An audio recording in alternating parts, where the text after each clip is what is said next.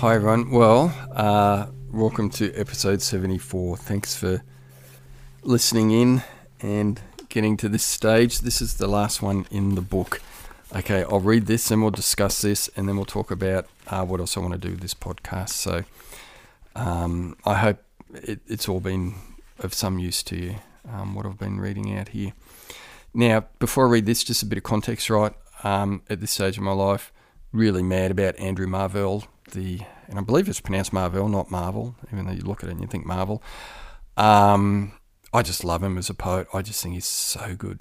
The way he can do rhyming couplets without any forced feeling or loss of meaning, and then the vision of what he's writing about, on a drop of dew, eyes and tears, and you know what, I even of course used that in Show So Fair, my novel. But anyway, look, I was completely mad about him, and I tried to write something a little bit kind of in his style, but like a sonnet. And doesn't a sonnet have 14 lines? I don't even know if this has 14 lines. I think it does. 1, 2, 3, 4, 5, 6, 7, 8, 9, 10, 11. No, it doesn't. Way more. Okay, anyway, it doesn't matter. Okay, so I'll just read this out. So I was trying for a poetic style. You know, almost everything else is, apart from some of that early stuff and some of the early lyrics, almost everything else has been stream of consciousness to get to the truth. Whereas here, I don't know, I guess I was a bit loved up, let's say, smitten, whatever. Just wanted to write something a bit more affected. Okay, here we go.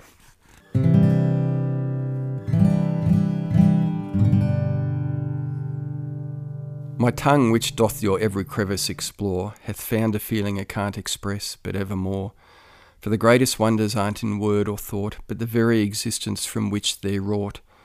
Therefore I, the closer my goal to make, the very livery of my soul forsake, and lying naked on your silky brown skin, let go to love, and the commensurateness begin. First the curves and then the sighs, riding in ecstasy my mind despise. It is but a mirror which I eschew to render myself even more true. And in this being feeling I find an endless unity that has no time, where one is all and all is one. That we are is what we become. And feeling her the same as me, we are forever endlessly. It's just the path to the stars at night, eternity become with this earthly delight.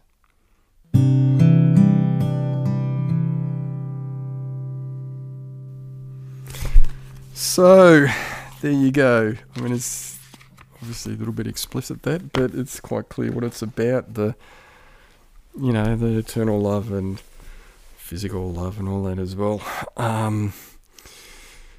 Yeah. You know, I might change one. I never like having the word very in there, like I think the 2 lines are consecutive where it is, but yeah, and now look, you know what I want to say about love after all of this and after seeing all of the ups and downs and just kind of reading it through now.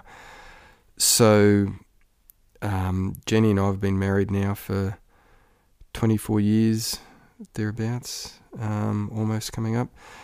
We've got 4 beautiful children, and they are honestly the best thing. Having them has been the best thing ever in my life, and I'm sure in hers as well. But you know, as I said in one of the earlier episodes, it's not like you get married and then that's it. You know, she and I have our ups and downs. We have things in our relationship that we need to work through, and you know, we certainly had our ups and downs in life in terms of, you know, outside things, how they've affected us, like employment situations and stuff like that. So, you know, it's not like you reach this goal of marriage or love or whatever and then that's it, you're home and hosed. It's not like that at all. And it's certainly not like that with her and I. You know, we have personal things in our relationship that we need to work through, but that's, you know, if you come at that from that universal love and just the love of the other person, then you can, or you should be able to get to that point with that person. But of course it takes 2 people to do that, so you both have to be like that.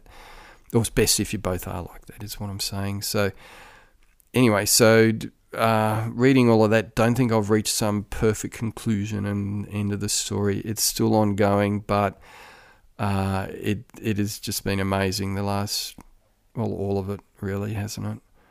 But the lesson I've got out of this is, and you know what too, like having the children, and I eventually stopped writing poetry.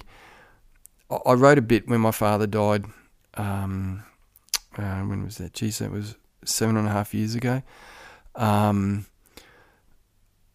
And I was still writing a little bit when the kids were born. And the big thing that I learned, and eventually I stopped doing it because it was more about here and now and living the here and now. I didn't need to reflect, and the kids needed me here and now. But the thing that I learned with having the kids is to forgive yourself, because life is hard. Being a human is hard. And, you know, having my children, I shouldn't say my, because, I mean, they are my children. I'm Jeannie and I, they're our children, but they are their own existence, They're not a possession. But having them taught me to forgive myself and to love myself, because, it's hard. And just seeing how they would fail at something like walking, but then keep going at it and completely disregard the failure, but just focus on what they were trying to do, and just the sheer confidence. And, it just taught me to forgive myself for all those times I was never like that. And they have, and they still do inspire me. And so 3 have left home, 1 will in a few years, the youngest one. And but it just brings you back to that point of yourself. And what I'm trying to say is that I've learned. Okay, so this was all of those podcasts, all of those poems. It was all about me getting to a point of universal love and a romantic love that worked within that. But I still had learning to have after that. After the end of that sequence of poems, and where that point in my life. And maybe you do, maybe you don't. It doesn't matter. It's where everyone's path is different. But I'm still learning and I'm still growing, and it's still about letting your best self out. And I know there's still times in my life now where I don't, and I've got to do that. But you got to be kind to yourself and be kind to others, and forgive yourself and forgive others, but love yourself, and just be what you are. So that's what I guess my life has been about, really. And there are things that being yourself leads you to do in life, and there's plenty that I want to do in life. So thank you for listening. Thank you. I hope that this is some kind of use to you, and just find your life in your way and bring it to the world, because we sure do need it.